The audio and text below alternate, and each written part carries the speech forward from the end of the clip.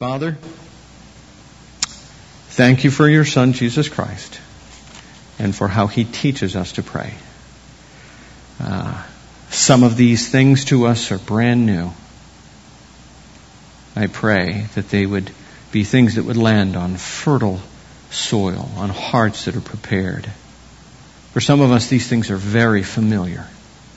Would you make it new today to deepen our practice and our discipline of prayer?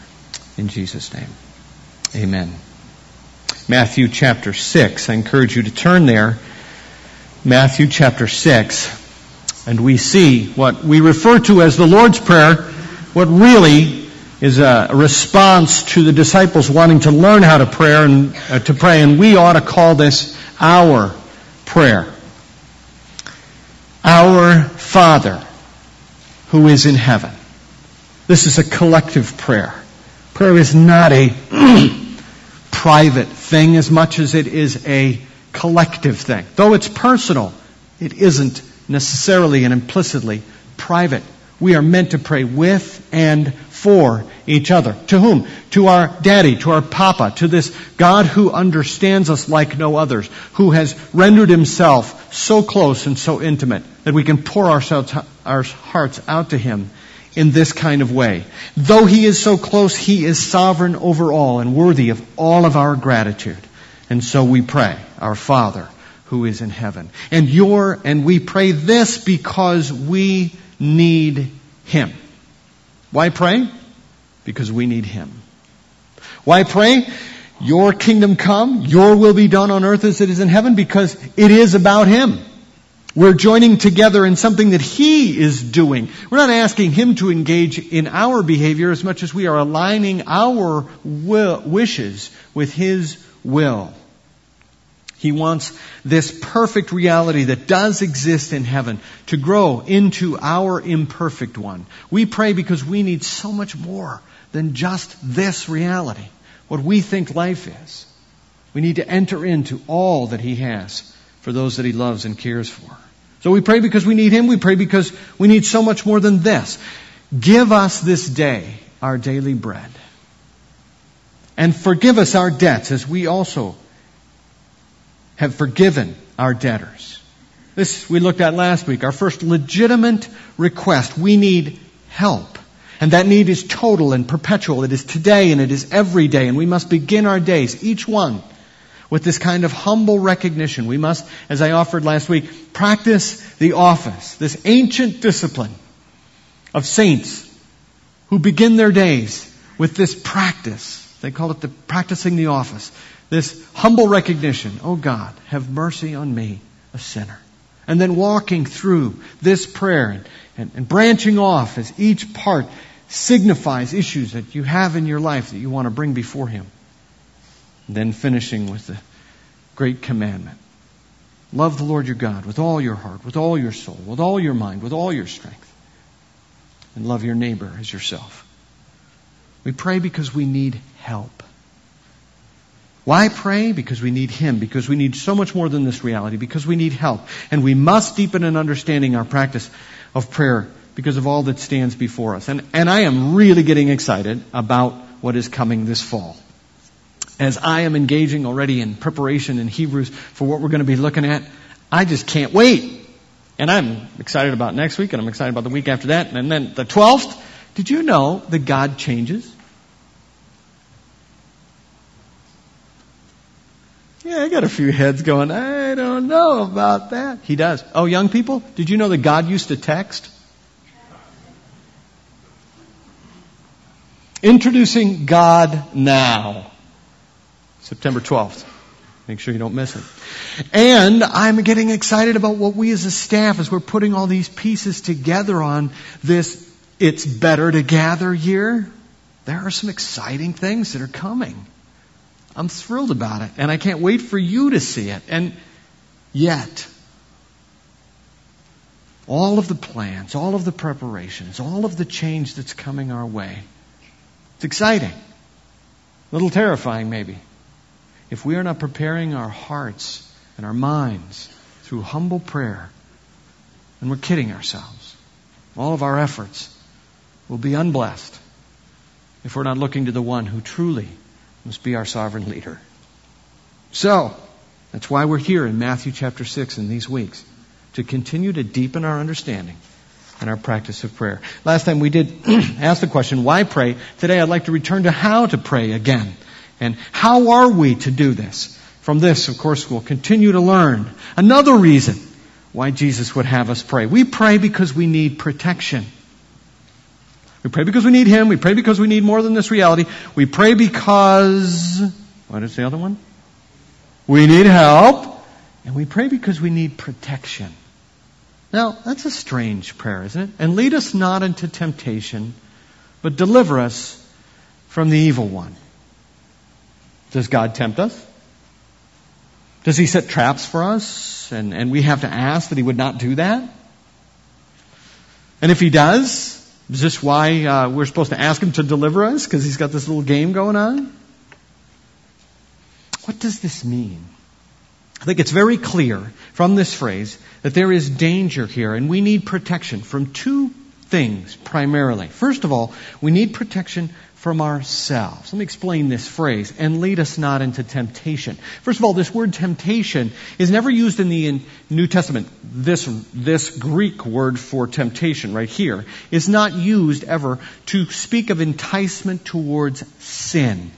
It always, this word, means testing.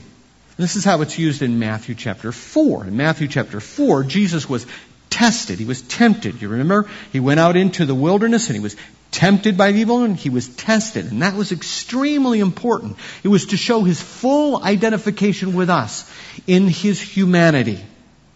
This was to prove that in His humanity He tasted and won the victory over the evil one.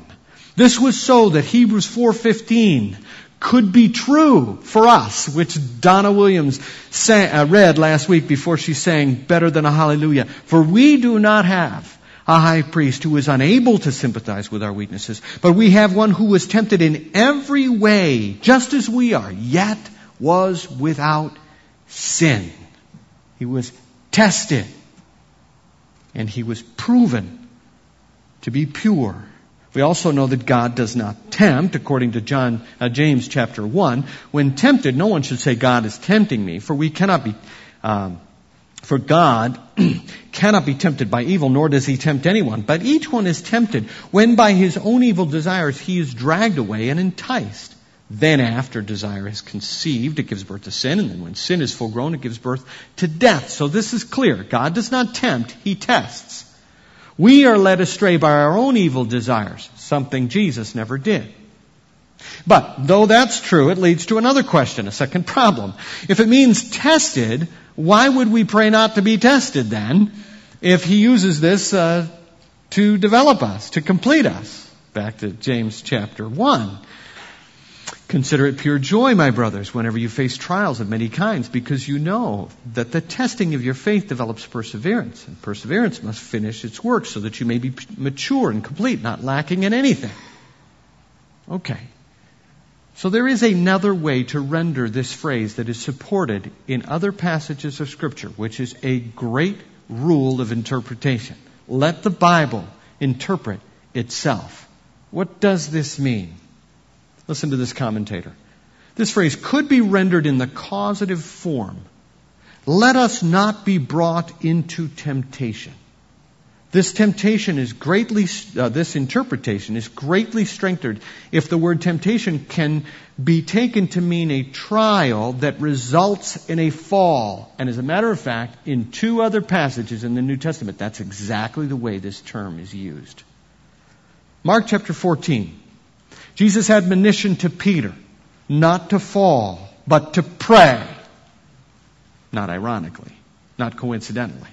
He says to Peter, watch and pray so that you will not fall into temptation. The spirit is willing, but the body is weak. And we know that exactly that happened. He fell. Galatians chapter 6, warning against falling as another has. Brothers, if someone is caught in a sin, you who are spiritual should restore him gently. But watch yourselves, or you may also be tempted. You may fall into that same thing that they have fallen into. And that's why the New Living Translation renders this, if any of you have that with you, it renders this phrase, don't let us yield to temptation. That's the sense of this phrase. Don't let us yield to temptation. And this is why I'm saying we pray because we need protection from ourselves. In both of these parallel passages I just read, the first problem lies in the heart of the person who's being tested. There's a battle waging here, and we need to recognize the dark one and rely on the good one, and I'll expand on that in a minute. But first of all, we are in the middle of this. And the sinful nature we struggle with is a part of the equation. Satan tempts and we succumb, being led astray by our own evil desires. God does allow tests to come in that are meant to refine us and purify us. Will we let Him, or will we give up? Will we give in? Do we yield to temptation? Because we know how susceptible we are. Ginny Falgren sent an email this week that was just perfect timing. A little boy was waiting for his mother to come out of a grocery store. As he waited, he was approached by a man who asked him, "Son, can you tell me where the post office is?" The little boy replied, "Sure. Just go straight down this street, couple blocks, and turn to your right, and it'll be on your right." The man thanked the little boy kindly and said, "I'm the new pastor in town, and I would like you on Sunday to come to my church, and I'll show you how to get to heaven." The little boy replied with a chuckle, "Oh, come on, you don't even know where the post office is."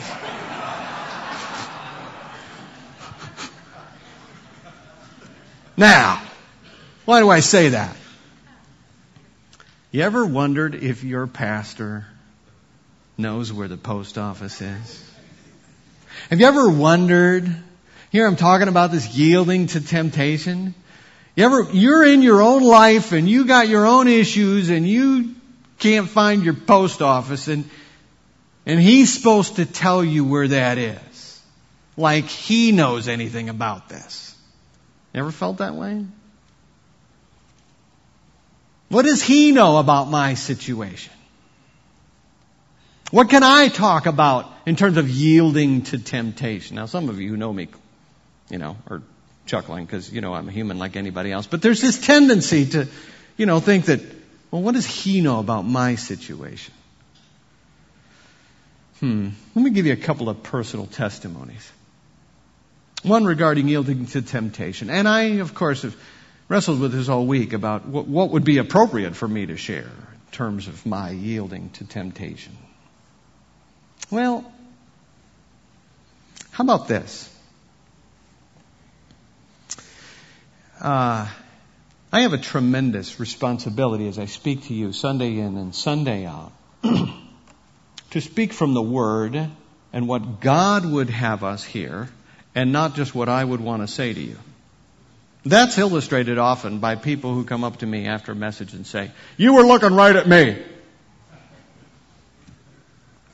I spoke at a men's retreat years ago. And actually, God moved in a special way, and one of the guys came up to me, he was very close to me, and invited me to be a part of it. And he said, "You know what, there's nothing wrong with what you're sharing, and we told you to speak on this topic. I just sense that there's something else that we need," and we began to talk about it, and he wanted me to change everything. Great, thanks for that. But you know what? I agreed with him, and I did, and I ended up going a completely different direction. And there was a man in that church, at that retreat, it was from that church, that later I heard about this after the fact. He was in the bathroom, and he was just fuming. He was so angry because he was convinced that these guys had set me up to talk about him. And interestingly enough, these guys are looking at him going, "Have you ever seen this man before? Has he ever met you before?" No. And then he began to realize it was God that was speaking to him, right? So that can happen. You feel that way. And yet the other side of that, that's the good part, right? God is using and working through a person to speak His word. But you know what? There is a temptation on my part. as I get to know people and I know certain situations, to take this pulpit and use it like this, a hammer, right? I did that one time to my shame. And you know what? On the issue, I still don't think I was wrong. But that wasn't the point. What was wrong was taking this and using it like this. And I used it as a hammer on a specific individual, and I was wrong.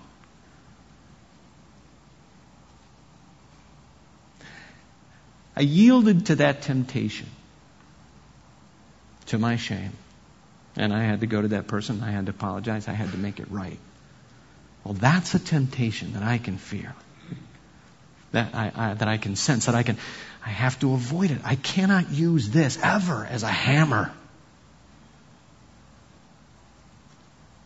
But I yielded to that temptation, and I was wrong, and I had to make it right. What's yours? See the danger? We all have them, don't we? Somewhere, something. We've got that battle, and it's there. Of course, this concept is very common in Scripture because it's a reality we live with every day. That was the first testimony.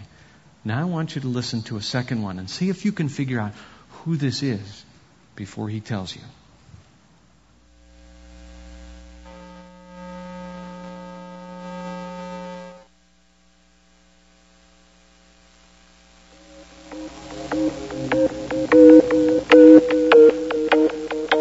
So the trouble is not with the law, for it is spiritual and good. The trouble is with me, for I am all too human, a slave to sin.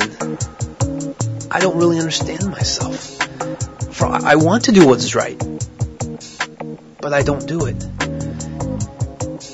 Instead, I do what I hate.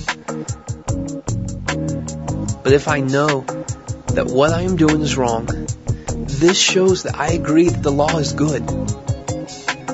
So I am not the one doing wrong. It is sin living in me that does it. And I know that nothing good lives in me, that is, in my sinful nature. I want to do what is right, but I can't. I want to do what is good, but I don't. I don't want to do what is wrong, but I do it anyway. But if I do what I don't want to do, I am not really the one doing wrong. It is sin living in me that does it. I have discovered this principle of life, that when I want to do what is right, I inevitably do what is wrong. I love God's law with all of my heart. But there is another power within me that is at war with my mind. This power makes me a slave to the sin that is still within me. Oh, what a miserable person I am. Who will free me from this life that is dominated by sin and death? Thank God. The answer is in Jesus Christ, our Lord. So you see how it is. In my mind, I really want to obey God's law. But because of my sinful nature, I am a slave to sin.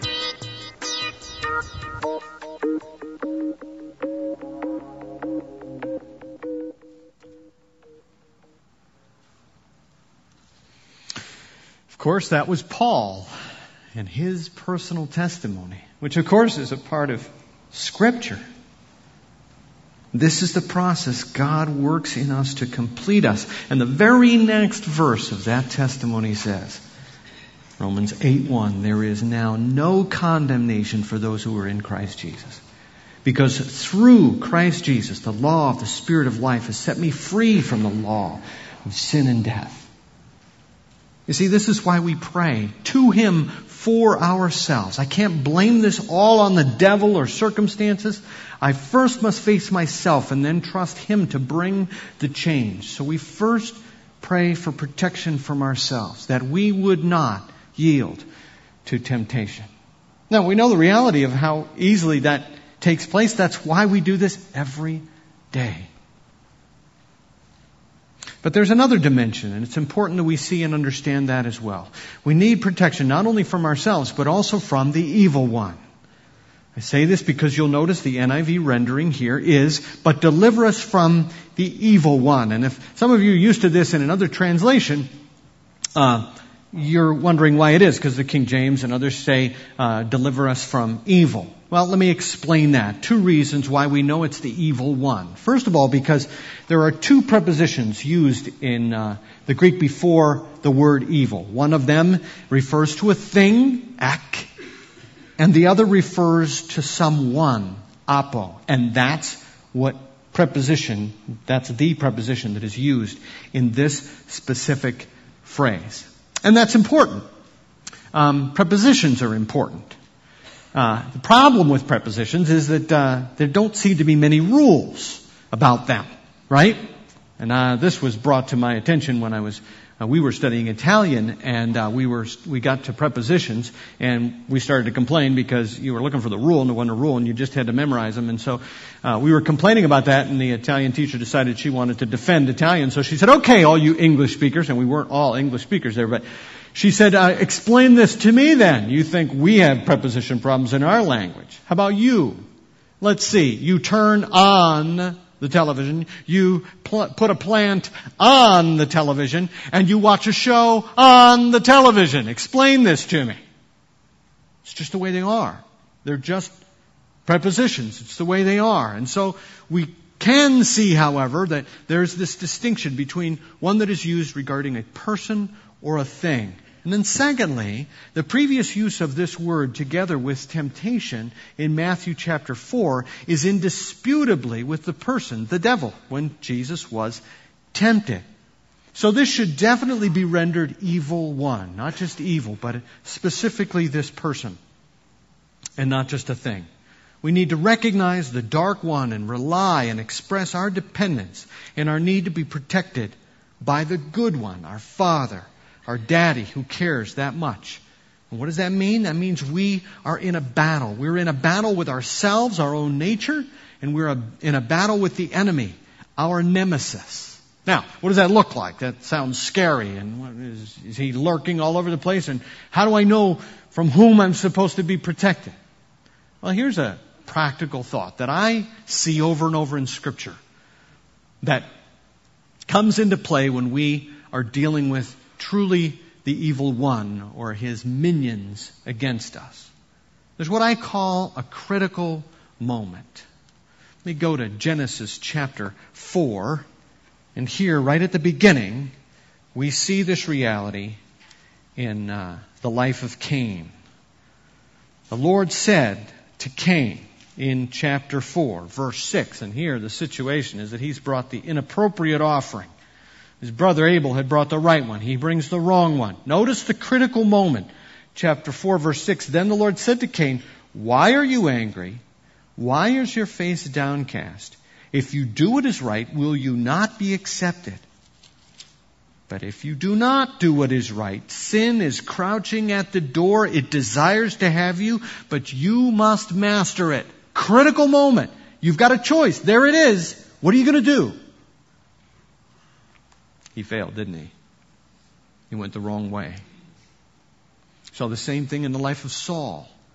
David slays Goliath. He becomes extremely popular. The women are singing these wonderful songs about him. He's jealous. And an evil spirit entered him. 1 Samuel 18 tells us.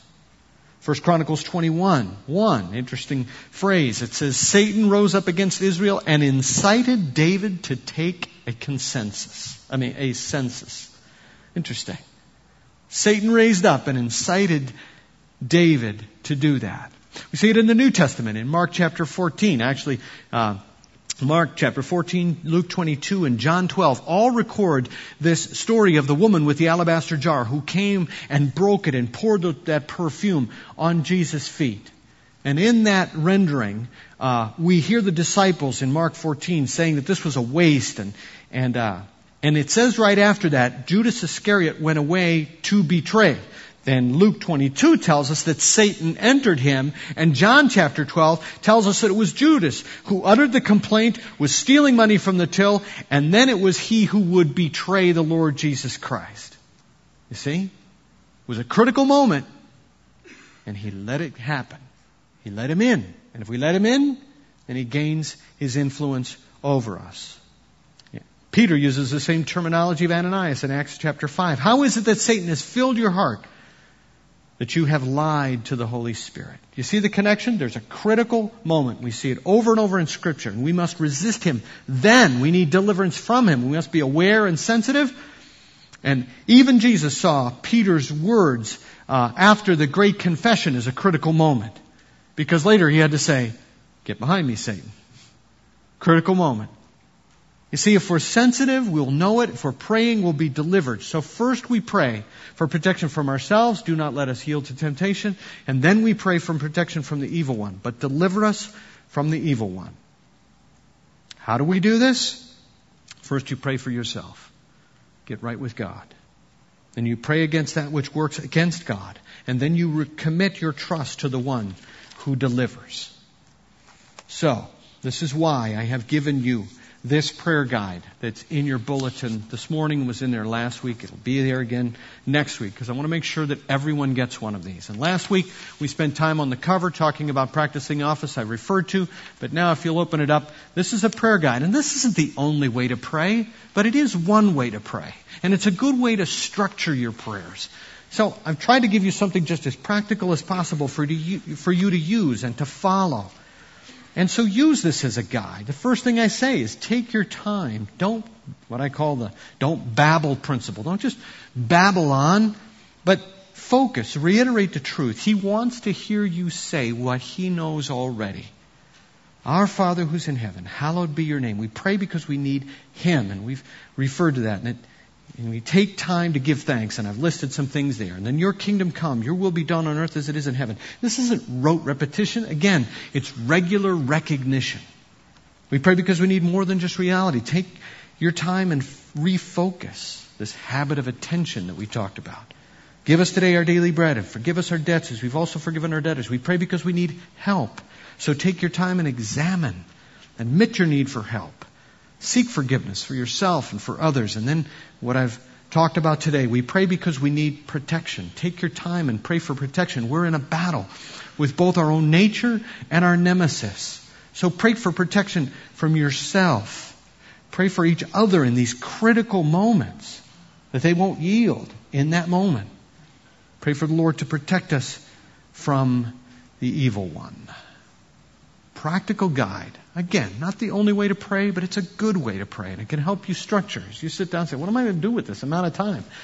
Follow this. And as you do, the Lord's going to bring things to mind that have to do with any of these particular areas. Chase the rabbit. It's okay. Then come back to the structure. And allow God to use this to guide your prayer.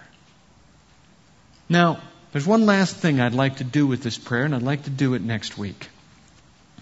One of the few times you will ever hear me speak on a biblical passage that isn't there. Because most of your translations end the Lord's Prayer right where it is, right there, right? And deliver us from the evil one. But in your mind, for those of you who've known this, you got the next phrase, right? For thine is the kingdom, the power, and the glory forever and ever. Amen. I'll explain why it's not in the current translations, but I'll also preach from it to talk to us about it, because though it's not in the oldest manuscripts and therefore it has been removed in many translations, there's nothing wrong with what this says. And we will take time and adore. We will pray because we need to praise. Because of his goodness, because of his greatness, because of his gloriousness, because of his grandeur, because of a certain greeting that each of us needs to be prepared for. So come back next week and you'll hear a message from the Bible that isn't in the Bible. How does that sound? Wow. Put that on the recording. Use this guide. Allow it to focus you, to deepen your practice and your discipline of prayer. Because we need protection from ourselves and from our enemy. Let's look to Him in prayer now. Heavenly Father, thank you for this opportunity to reflect on these your words. And truly, we know the reality of how easily we yield to temptation. How quickly we can succumb to our own desires and be led away, enticed into sin, which only leads to our own destruction. Forgive us. May we be people who quickly look to you to be protected from our own weaknesses and strengthen us. And we thank you that there is no condemnation for those who are in Christ Jesus. And we pray for protection from the evil one who would quickly want to take that critical moment and leverage it for his purposes and bring us down and break us again. Protect us. Deepen our desire to practice this discipline, that our hearts and our minds, our lives might be prepared for all that you have in store for us. In the days to come, weeks and years, we might be people truly quick to pray. In Jesus' name, amen.